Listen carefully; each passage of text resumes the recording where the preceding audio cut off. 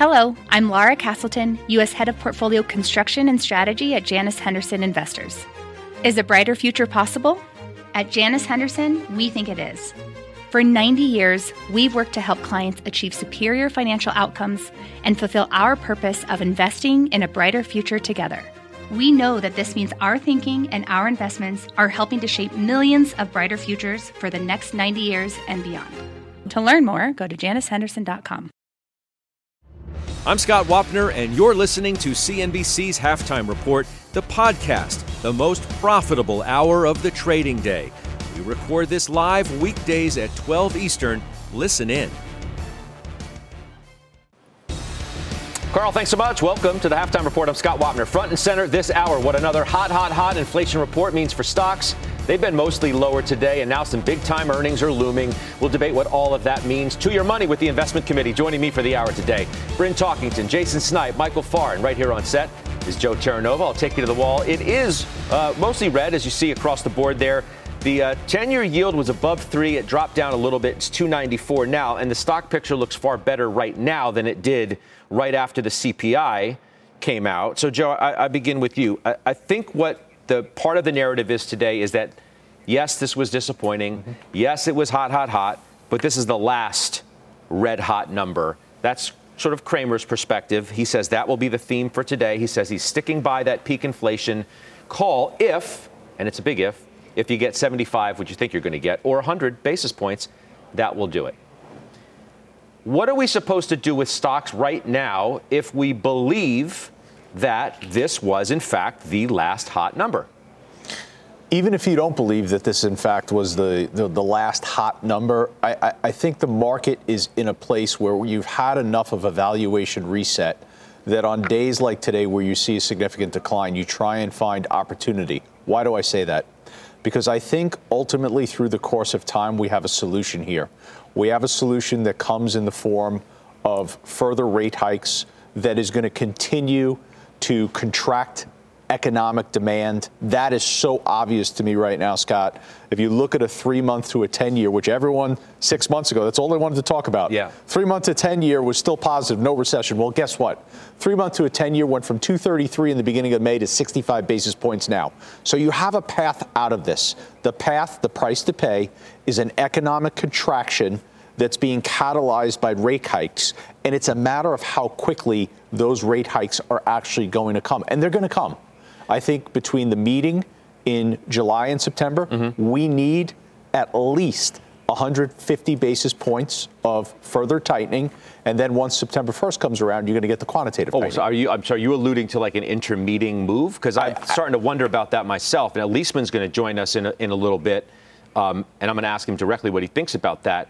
I'm wondering if today's print makes that more likely. And Leisman has suggested that you have to start recounting your time period of when you thought inflation was peaking or at least was going to start cooling. And again, Steve's going to join us in a minute with his insight and his reporting on what he knows. But is that what you're suggesting? Well, I think within today's report, what's troublesome is that rents and the shelter component is at 36-year high. So that's not a solution that could be reflected in, well, copper's lower, corn's lower, lumber's lower, gasoline's lower. Well, a lot is lower. Look, copper lowest level since November of 20. Shelter's a big part of CPI. Crude lowest since April. Agreed. Gas prices down $5 a month from a month ago. Inventories are up. Mm-hmm. So a lot is going right in terms of where you want to see inflation going. It's just there's a lot that's wrong, and it's tough to deal with. Again, but there's a solution to that. There's a solution to that. You could push against that by further rate hikes. And I think people are dismissing that rate hikes might not work. They are working. You're seeing that the economy, the demand is weakening. That's what we need. That's what we want here. Right. But so if there's a way out of this, there is. Jason Snipe, does that mean that I'm supposed to, and maybe this is what the market's trying to grapple with today. First inclination, sell stocks. First inclination, rates up. Market comes back a little bit, rates go down.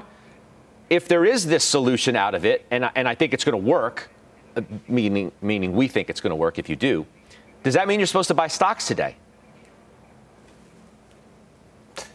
So obviously, Scott, I mean, it was a hot number as you and Joe were just talking about. I mean, a 9-handle 40-year high. We've been talking about inflation for a long time. It's a major problem in the economy. But what I would say is, obviously, this number is always backward looking, right? And you mentioned commodity prices have come down. I mean, copper's down 24%, crude is down 20%, wheat and corn is down another 23%. That is not baked into this number that we're seeing.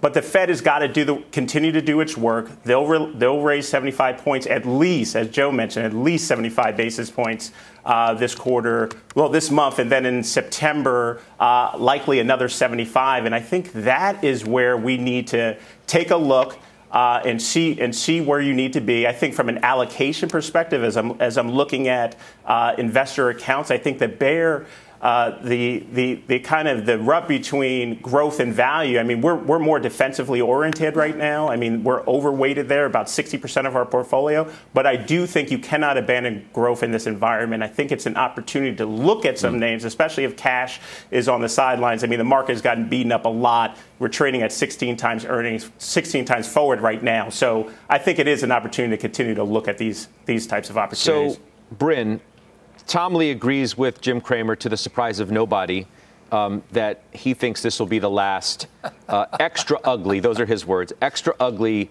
CPI print. Let's say that Jim and Tom Lee are right. What am I supposed to do? Why wouldn't I want to? If they're right, why wouldn't now be a decent time to buy stocks? I mean, is that crazy or what? No, and we're all in stocks, and I think it depends what stocks you're buying.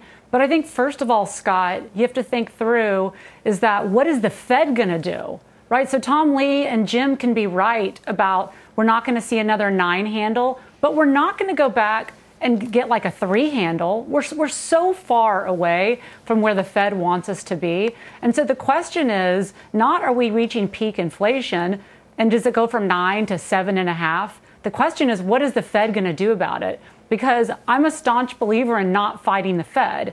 And so I think you're going to continue to have, this weight on stocks because of what the Fed is going to do. And the Fed, I'm certain at the end of the month, is going to have to continue to talk really tough. It's priced in that they do 75. Maybe after Canada, surprise 100 basis points, they do the same. But I just think this is going to continue to be a stranglehold on the market. On the bright side, though, what's interesting today that I'm noticing is that you would have thought that like high growth tech names would have really sold off because you would say, well, it was surprisingly high. The Fed's going to raise rates even more. And then when I look, it's like the ARK is up, Amazon's up, the Qs are barely down. So to me, I'm starting to say, well, the market, especially on the tech side, maybe it's starting to price in we've already priced in so much of the pain. So I think that's a really positive for investors that are looking out longer term to say, well, that's really good sign to see those higher growth names actually turning green today. Yeah, I mean, that's sort of what I'm alluding to, Michael. If the market now actually tries to believe that this is the last of the hot prints because of some of those metrics, which I read to you, copper, crude, gas prices, et cetera, even though, rent and some other metrics of inflation remain, horrifically high. What does it mean for the stock market? Scott, I think we're, seeing two things. Okay, so inflation, if it is peaking, I don't know why we're so desperate to say that it's peaking, other than, we need to start somewhere. But it's a little bit like saying the forest fire is slowing down a little bit. Good, but we still got a forest fire. And I think with the numbers in the commodity markets that have been coming down, we're also seeing a dollar that has been on fire. I mean, versus the euro, we've gone from $1.13 to €1 now to almost 1 for 1. I mean, we're within fractions of a penny now. So it would make sense that you would see lower pricing in those commodities. There's a downside to that really strong dollar, too.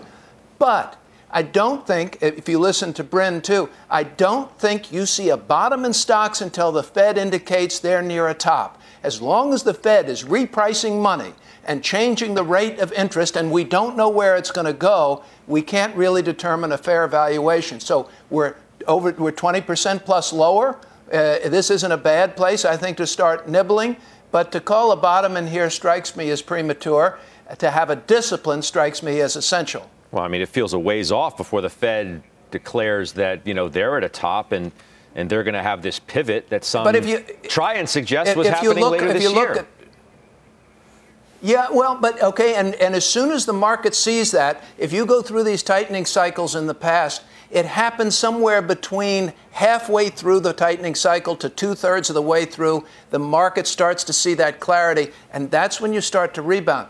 But, as Joe was saying, look, they could raise, you could have an inner cycle hike here in the next couple of months. But if you get 75 basis points here and 75 basis points even in September, it's another 1.5. That takes Fed funds rates over 3%. We're not going to have a 2 handle on a treasury, on the 10-year treasury at that point. Money's still becoming more expensive. So it's a perfect segue to actually bring in Leisman now, our senior economics reporter.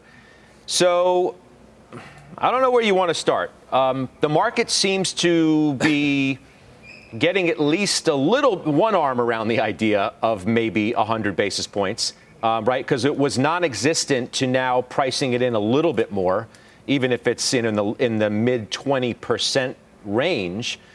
What's the likelihood of that now? And what does this hot print mean for that?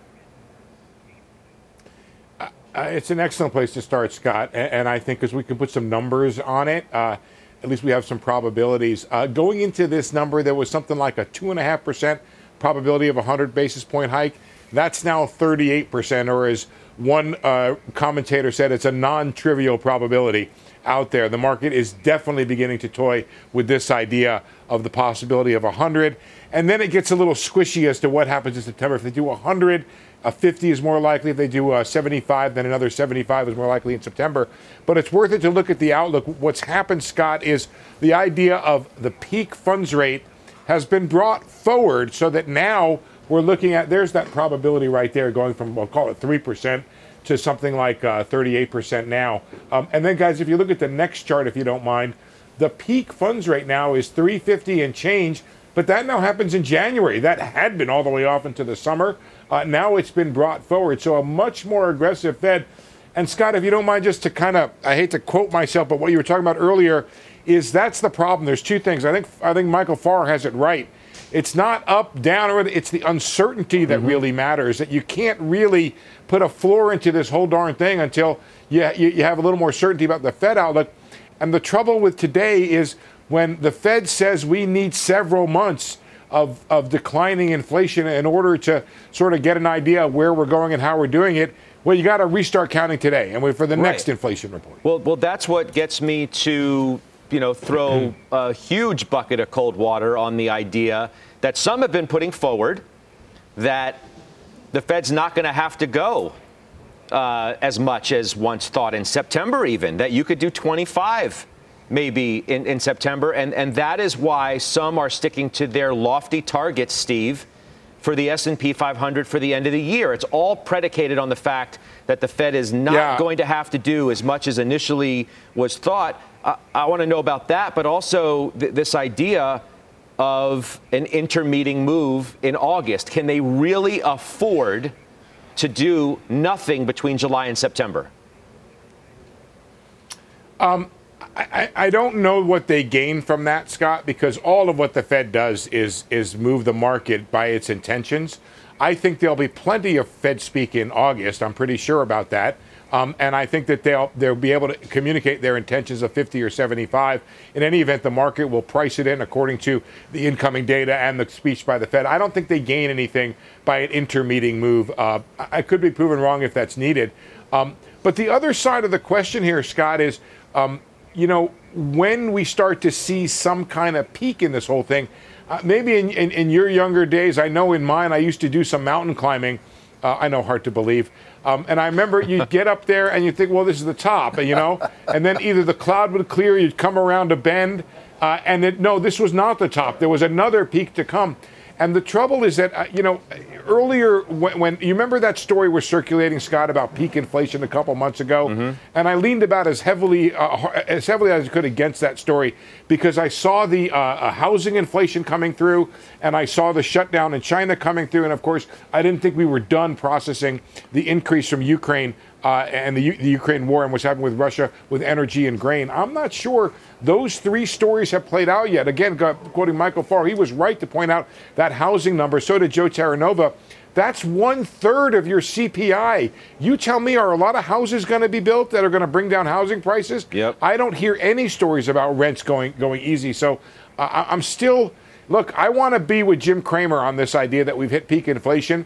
And he's absolutely right that those commodity prices are out there.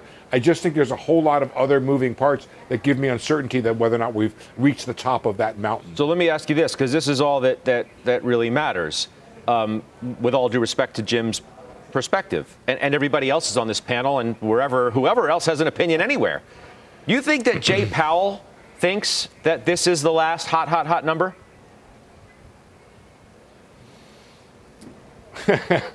I know what he hopes, Yeah, I know, but I want to know, do you think he believes that story? Look, that this will be the last of the red-hot inflation prints?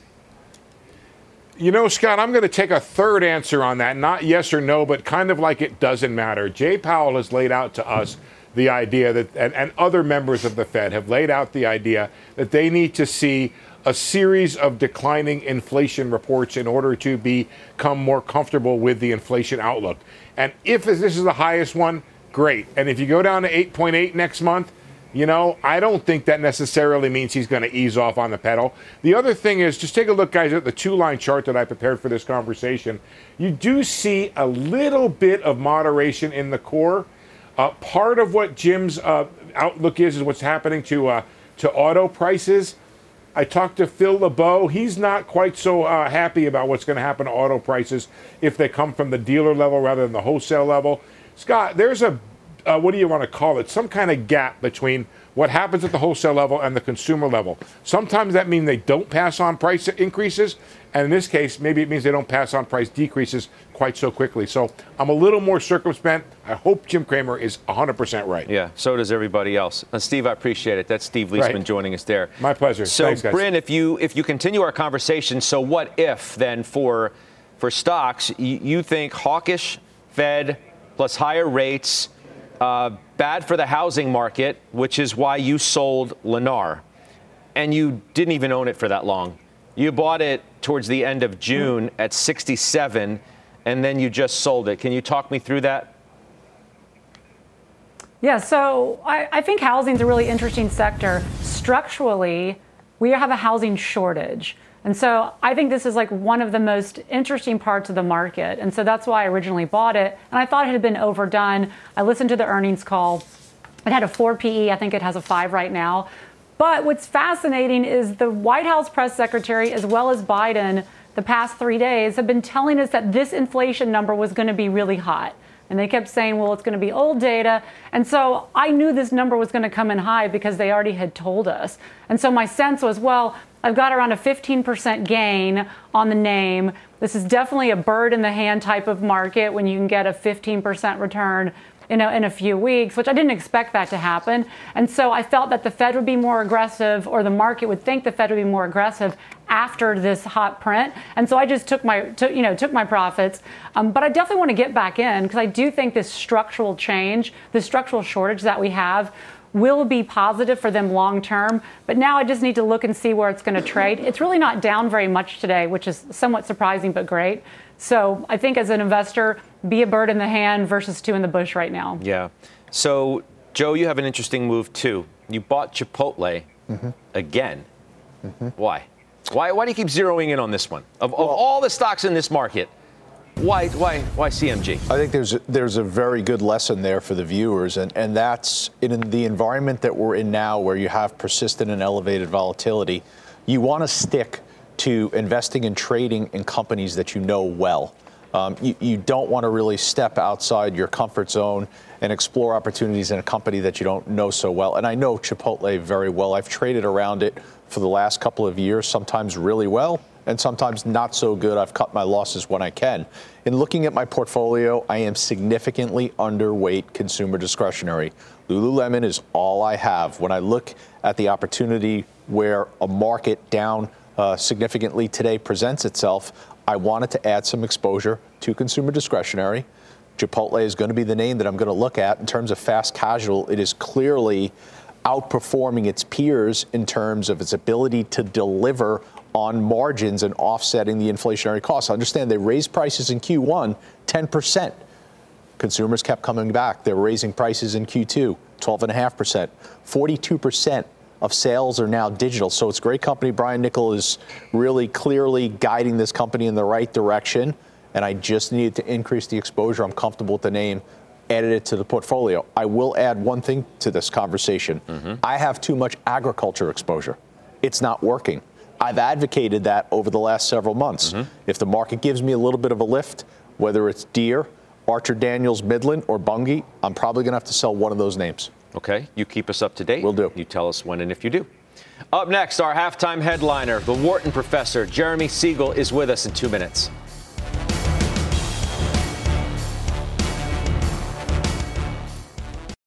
Old Dominion Freight Line was built on keeping promises. With an industry-leading on-time delivery record and low claims rate, we keep promises better than any other LTL freight carrier because we treat every shipment like it's our most important one, which means we do the little things right so that we can keep our promises and you can keep yours too. That's what drives us. To learn how OD can help your business keep its promises, visit odfl.com. Old Dominion, helping the world keep promises.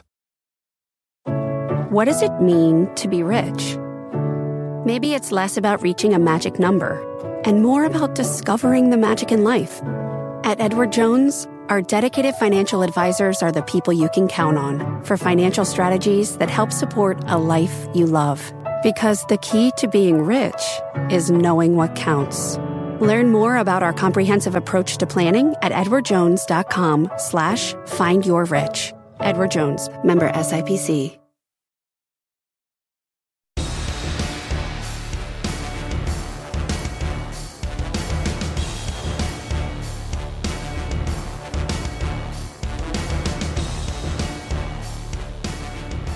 All right, stocks down, well off their lows. Now let's welcome in the Wharton professor of finance, Jeremy Siegel.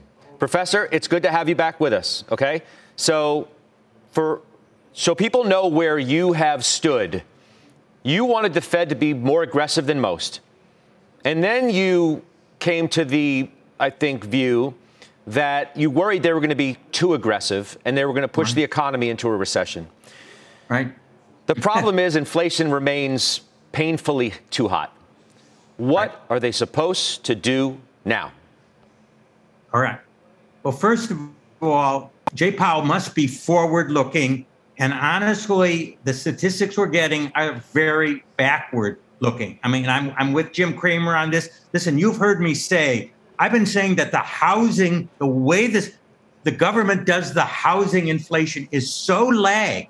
We already had 20% increases in prices and rents. It's only recorded as 6 and 7 and 8, and it's going to get in there over the next 12 months. And it is a very big fraction. So the printed numbers are going to remain bad, even though the actual numbers are going to be getting much better. So, I mean, I presume that Powell knows this. If he just looks at the printed numbers, it's still going to be, it's going to go down. I mean, this could be the peak print. I mean, look what's happened. That was when oil was over, gasoline was over $5 a gallon. Mm-hmm. It's come way down. So, you know, the energy part will be much lower when we get the July print. But really, I think most of our inflation is behind us. I think, yes, they'll do 75, and they have to turn around because the economy is really slowing. I said we're in a recession. And by the way, I've commented the fact that we've slammed down the monetary brakes, the money supply, deposits in banks to absolutely flatten it out. And I have not seen that in any of the statistics that I've been following for the last 50 years. I mean, it is so dramatic in terms of the loss, the slowdown in liquidity. And that's very good for forward looking, but it also means that you got to be very, very careful about what that means for the economy. Okay, so what then does that mean for stocks? Am I supposed to, because if I agree with you and Jim and Tom Lee and others, am I supposed to buy stocks today because this is it? This is it? Yeah, I mean, I think, they've reacted pretty well. I mean, look what happened in the bond market. First, knee-jerk reaction, yields are going to go way up. And then they say, oh, my goodness, is the Fed going to get too tight? And then all of a sudden, you got the yields that are, almost below where they were before this bad print. I mean, I think you have December 23 funds actually lower than they were before this bad print. So the market itself is saying, are we going to be worried the Fed is really going to tighten too much? The market will bottom and rally.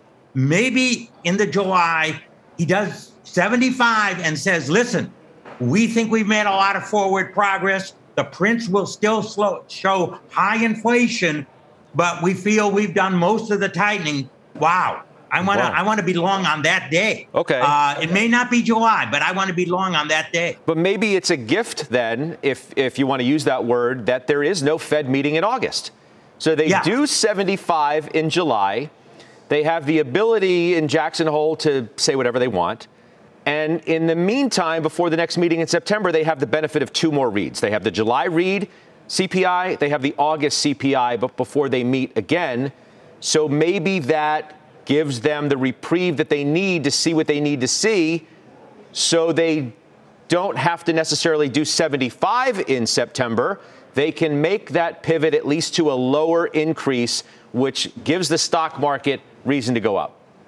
And by the way, the more important data will be the real data on economic activity, because that's going to be more sensitive. Because of the backward-looking nature of this CPI, if they just look at the CPI, they'll see it stubbornly high.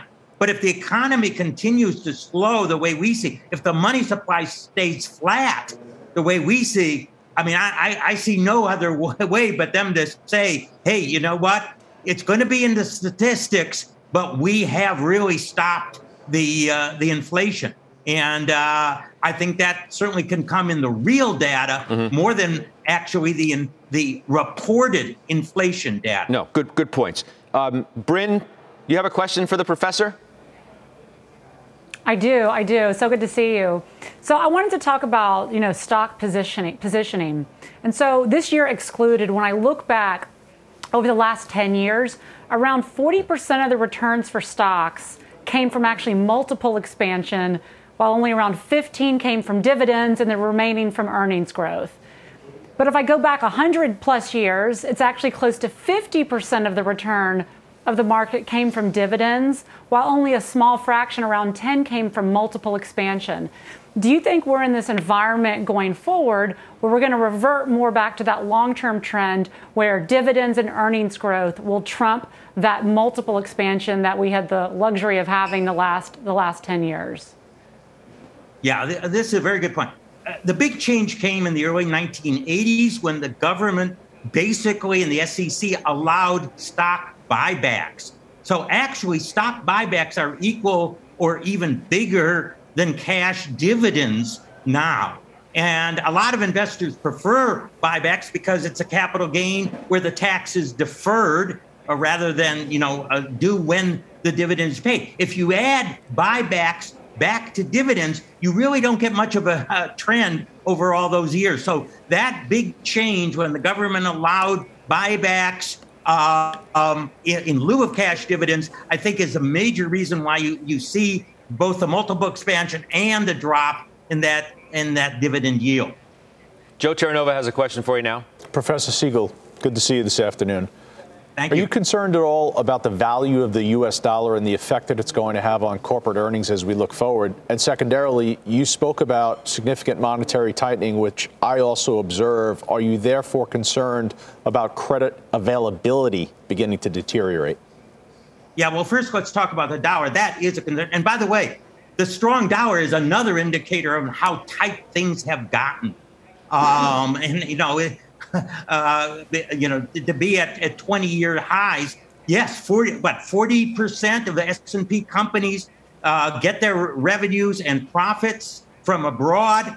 A 10% tightening is 10% less dollars that they'll get there. That's going to hurt the bottom line of the multinationals, no question. But it also shows how tight the Fed has been. The market pricing in these vigorous hikes has stopped the money supply growth, caused record prices of the dollar, has increased the spreads. I don't think there's going to be defaults. The balance sheets are still extremely good, and profits are still, good enough. I don't think that's going to widen much more than before. But the other two are definitely indicators of a very tight Fed. Professor, I've got to run, but my last question to you would be this, and you probably don't like to do this, but nonetheless, I'm going to ask anyway. What's a reasonable S&P target for you by end of year? Do you think if we're 3,800 where we are now, is it reasonable to think that we could be, meaningfully, between 4,000 and 43, 44, 45? What makes sense to you? Yeah, I actually think that the second half of the year is going to be good. I'm not going to say we're going to get to all-time highs, but I think that once the Fed says, listen, we've done most of our work, we can relax, this vigorous tightening, and maybe not even get to the targets that are necessary, I think you're going to get a great value, and rally in the equity market, because valuations 16, 15 times earnings, value stocks 13, the rest of the world at 10 is something you just don't see that often. Yeah, I hear you. I guess the real question is, will we be doing that from 3,300, or will we be doing that from somewhere reasonably close to where we are now? And that's the big question in terms of the kind of move I guess you think we could have. We'll talk to you soon. I always appreciate your time, Professor Siegel.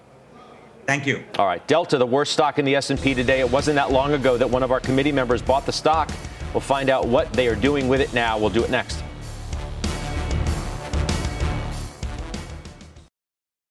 People today can spend half their lives over 50. So it's good to be financially ready for what's important to you as you get older, like a family vacation. Or starting your dream business. Welcome to Connie's Coffee. How may I help you? AARP's trusted financial tools can help you plan for whatever your future holds. That's why the younger you are, the more you need AARP. Start planning today at aarp.org/moneytools. B2B selling is tougher than ever, and we feel your pain. If you're struggling to close deals, consider giving LinkedIn Sales Navigator a shot. This sales intelligence platform helps professionals like you engage high-value customers, drive higher revenue, and increase sales performance. Sales Navigator also guides you in targeting the right buyers, highlights key signals such as job changes or which accounts you should prioritize, and uncovers hidden hot prospects so you can find those buyers that are most likely to convert.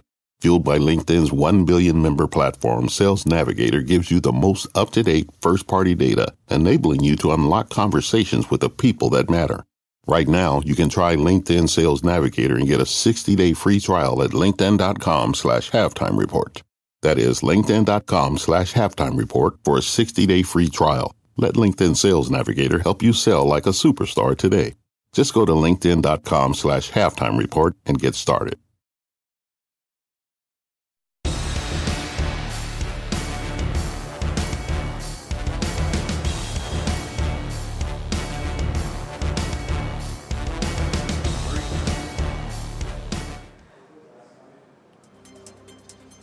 I'm Christina Partsinevelos, and here's our CNBC News update at this hour. Moments ago on Capitol Hill, the Senate confirmed Michael Barr to the Federal Reserve Board by a vote of 66-28.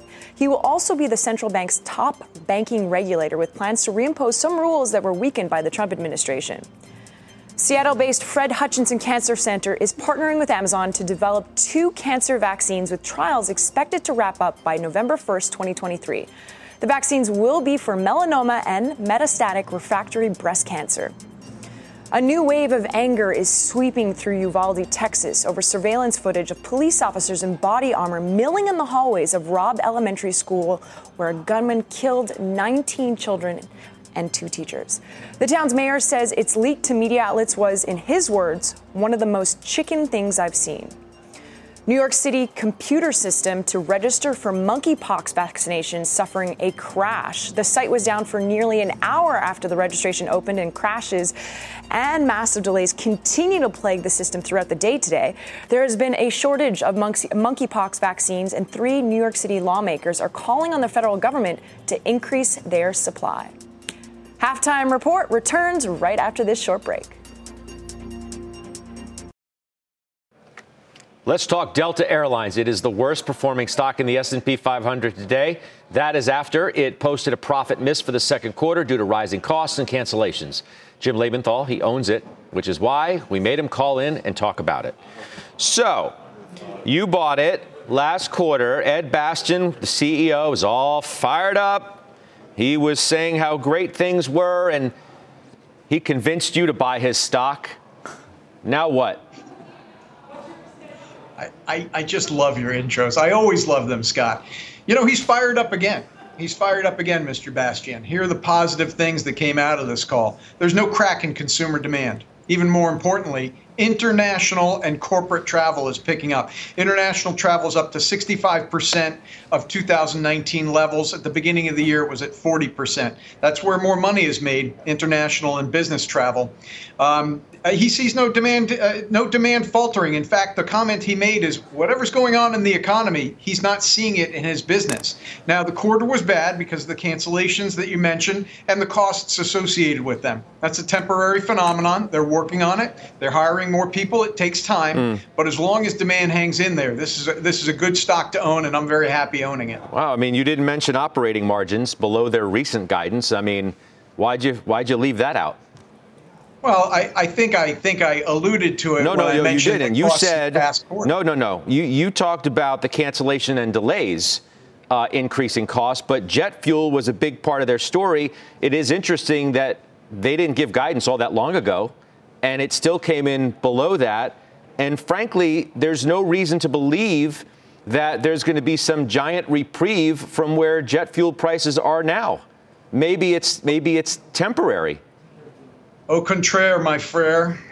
Look at where crude oil prices are. Look at where refined product margins are. Gasoline at a very least is down 25% month over month. Crude oil's down about 20% in just the past couple of weeks. That's going to translate into lower fuel costs, period. Okay. So I got your take there. And then I was wondering, do you still own Alaska? And that stock has gotten absolutely hammered. And I'm wondering whether you still own that, whether you think you still will stay with it, and do you have as much optimism about it as you do Delta?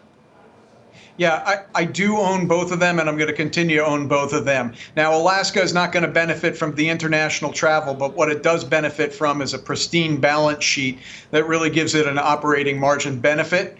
On top of that, I think what we're seeing here in Delta's report is that whatever these fears of a recession are, and they are what has depressed prices of airline stocks, it's just not showing up in the actual traffic, whether it's Delta's reported numbers or TSA passenger counts, which are hovering at about 90% of 2019 levels. Airline travel demand is pretty high and shows no sign of ebbing. We're going to see about that once the summer travel peak gets out of the way. Then the rubber's really going to hit the runway. Let's say it that way. Okay. Mr. Bastian again is saying that he sees no sign of demand faltering. I mean, those are his words today. Okay. No, that's all good. I appreciate it, Jimmy. Thank you. Thanks for coming on. All right. Always good to see you, Scott. Yeah, you as well. That's Jim Lebenthal. How about financials? One of the biggest laggards of the day. Some of the big banks rolling out their earnings in less than 24 hours. We'll tell you what to expect and how to play it next. Big banks set to report results in less than 24 hours. Earnings expected to contract again. We do have a lot of ownership on the desk. We also have Leslie Picker joining us on the desk now to sort of set it up. And Mike Mayo was with me yesterday in overtime. Yep. Obviously the Star Bank analyst. And when one of the biggest bulls on the street has a highly tempered level of enthusiasm about these coming reports. To me, that says everything about where we are. Yeah, and he's not alone. I mean, you've been seeing earnings estimates tick down over the last few weeks or so. Part of that has to do with just the fact that there are all these macro forces that are taking aim at these banks pretty much regardless of the business that they're in. So you've got volatility, which is impacting the ability to do M&A, the ability to have capital markets be strong, especially compared to last year, as you've seen just the fall off in SPACs and other areas, regular IPOs as well. Higher interest rates cutting into the mortgage businesses within these firms, even though they are providing a benefit to certain businesses as a result of just being able to charge more for loan making. And then overall recession fears just makes people a little jittery when it comes to the financial sector. Reserve builds. Yep, right? That's going to be a big thing. Mayo's thing was like, you can't go out and say a hurricane's coming and then not have a buildup in your reserves. You can't have it both ways. So what's the negative impact of that? And I mean, he's much more positive on what he would describe as the Main Street banks over the Wall Street banks. And I think that's pretty common, too, is you kind of separate the regional banks that are doing pretty traditional commercial banking type businesses, taking in deposits, making loans.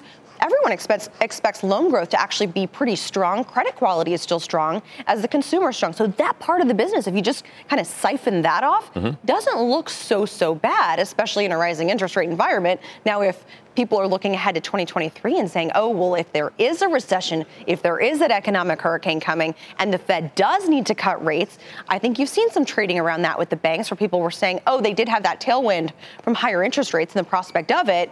Is that tailwind going to be taken away next year? And what does that mean for my, price target or what I'm willing to pay for these banks? So, Michael Farr, what's your take here? You own Goldman Sachs. The investment banking landscape, not great, given the overall market environment. Right, and the stock prices and the stocks they own and other things aren't that great. Goldman's selling at 1x book, Scott, so this is a pretty cheap stock. That's one of the Wall Street banks. It could have a tough time. Goldman often has a rabbit they pull out of the hat, but I kind of expect this to be a tough quarter for them. A couple of my Main Street banks are PNC and Truist. I own them both. But I'm not looking at this really as an earnings season, Scott. I'm looking at this as guidance season. And I think the guidance from the banks is going to be most important as they look at loan loss reserves and what's happening with the consumer. You saw articles last week about all of the auto repos and some of the repo folks buying extra land to put cars. There is a crack in the consumer's ability. They're feeling this pressure, right? We know that wages aren't keeping up with inflation. They're losing purchasing power. So despite the great job numbers, the consumer's still having a tough time making ends meet. I want to see what shows up in these numbers. And beyond the banks, I really want to listen for input costs. How much inflation is affecting the numbers and pressure? And will it look like Pepsi's report yesterday saying, look, we've got a good top line, but we're not sure what's going to happen to the bottom line over the balance of the year because we don't know the costs of goods and everything else. Yeah, good points. Leslie, thank you. Thank you. So, Leslie Berger, we're going to see. We're going to see what these numbers are, and we'll debate it again tomorrow. We do have more moves from the investment committee. Our Stephanie Link calling in with hers. She'll do that next.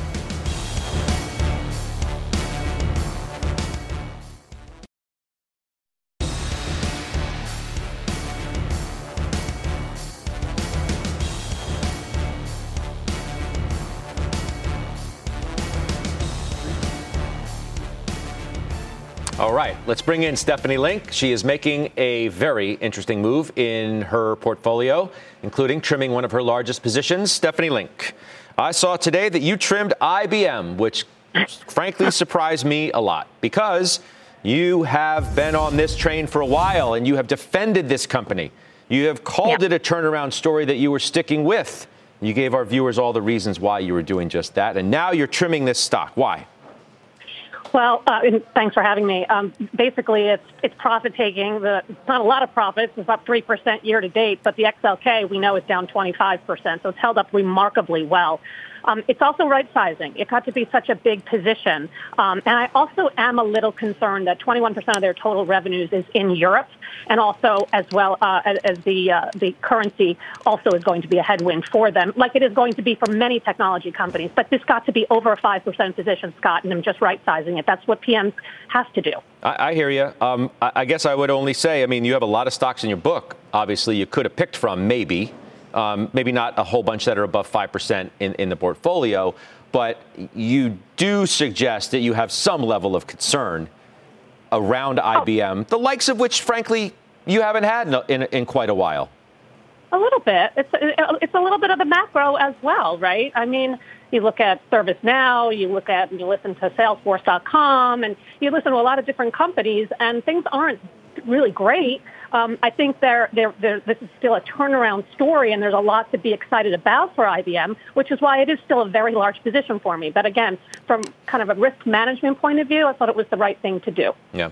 All right. And you bought Oxy, right? I did. I think we talked about this just yesterday. And you gave a whole bunch of reasons why you liked it, and you ended on because, Berkshire Hathaway, as Buffett's been loading up big time. Is that what ultimately got you over the edge to actually buy? Well, it's that, and it's also down 25% from May 31st, right? And they are making progress on better execution, right? I mean, the first quarter was good. They maintained their budget. They maintained production. They raised targets for chemicals and midstream. They're seeing synergies from Anadarko. They generated $3.3 billion in free cash flow, and they paid down $2.4 billion in debt. And they are on their way to getting to their net debt target goal of $20 billion. After they do that, I think you're going to start to see buybacks and dividends again. All right. I appreciate you calling in. Stephanie Link, thank you. Hightower Chief Investment Strategist. We're back right after this quick break with Final Trades.